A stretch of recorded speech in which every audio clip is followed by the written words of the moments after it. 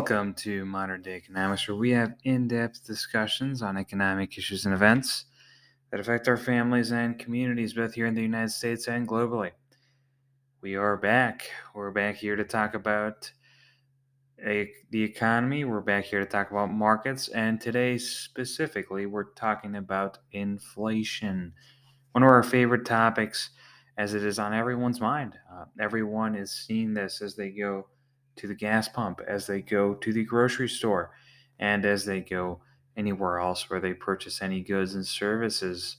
So, what's going on with inflation? Is it good? Is it bad? Is it something we should still be concerned about? Well, you should certainly be concerned about it because it's still here. We've recently had a new release on the Consumer Price Index, which is the official metric of inflation, and it seems to have a slight decline down to 7.7%. So keep in mind, of course, that a slight decline in inflation doesn't necessarily mean prices have gone down. It simply means that they go up less rapidly, but they still go up. And that's something that a little game of words that it seems like some out there play to make it seem like prices are going down. Oh no, oh no, no, no. Lesser inflation just means that they go up, but at a lesser pace, but they're still going up. They're still more than they were before. So 7.7%, is that necessarily something to brag about? Well, it's certainly better than the numbers that we had before. Don't quote me on this, but I believe we were after 6 rate hikes now. I have to go back and see exactly how many, but I believe that's more or less how many we've had. We just had one on November 2nd, not too long ago. We're predicted to have an additional rate hike before the end of the year here in December, and at least 2 more. Market expectations are for a 50 basis point rate hike. What that essentially means is 0.5% on Fed funds rate. The expectations are for another 50 basis point rate hike on the following increase, and then a 25 basis point rate hike thereafter.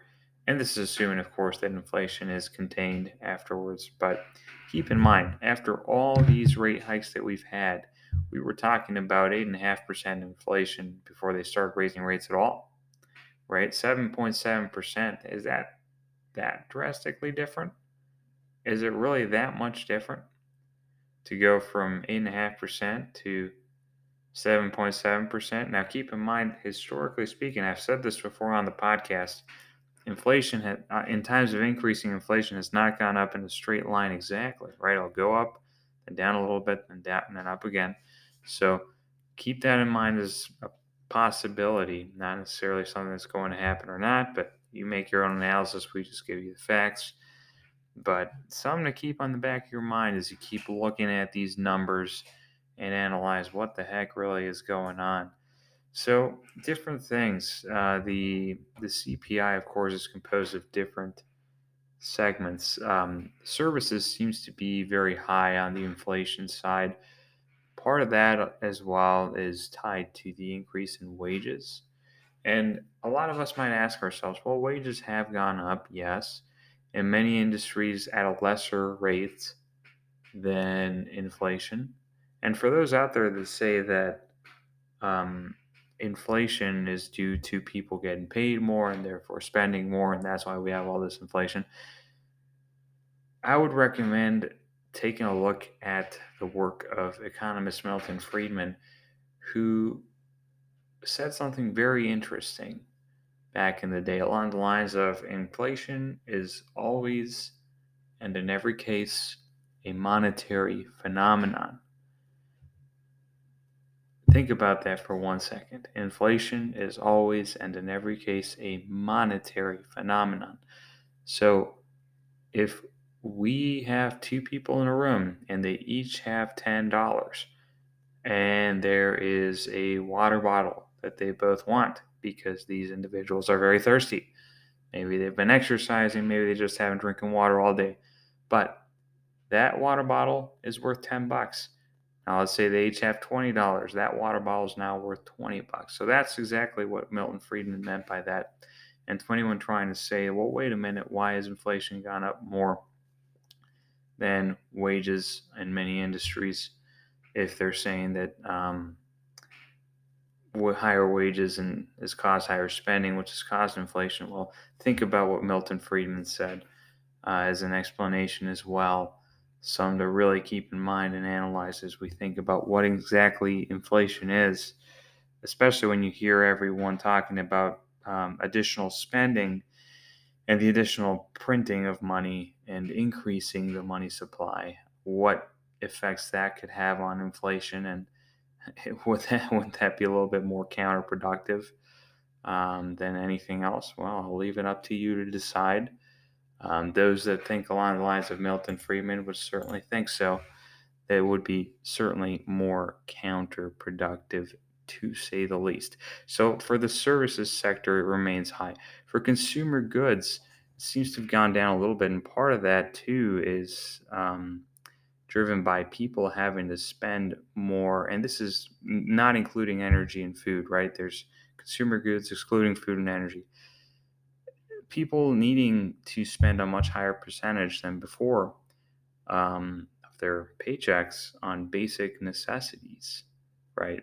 So when everything goes up in price at a higher rate than your income does, you have to start making choices, right?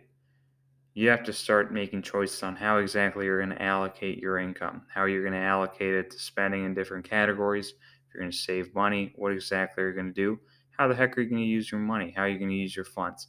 Well, what happens is that if everything goes up in price, the last thing you're going to cut is your basic necessities. That includes buying food at the grocery store. People have to eat. That might include your electric bill. You want to heat the house. You don't want to freeze in the winter if you're in a cold climate. That might include other things like paying your rent or mortgage if you're a homeowner, right? And the things that you cut out, if there is not enough funds, are going to be things that are discretionary, right? And this is the reason, I don't know if you guys have been to clothing stores recently, but you're seeing a heck of a lot of sales. A lot of sales. And we're not at the season of sales yet. So just think of that for a minute, and what that might look like for the economy as we move forward, right? Because maybe the strategy that the Federal Reserve plans on using to tame this inflation is to say, okay, how far up can we push rates to where that affects the job market and that affects the demand. So if you decrease inflation by decreasing that demand by essentially negatively affecting the job market, is that what they're doing? Is that the strategy that's being employed? Right? How far are they actually willing to raise rates and therefore affect that job market? Something to certainly keep in mind as we move forward. Then let's look at the energy side of inflation. So, what's going on right now with energy is very interesting, right? Because we were recently at a historic low, not all time low, but I believe, don't quote me on the number, but I think it was the lowest number since the 80s of the petroleum reserves, because a lot of these have been released.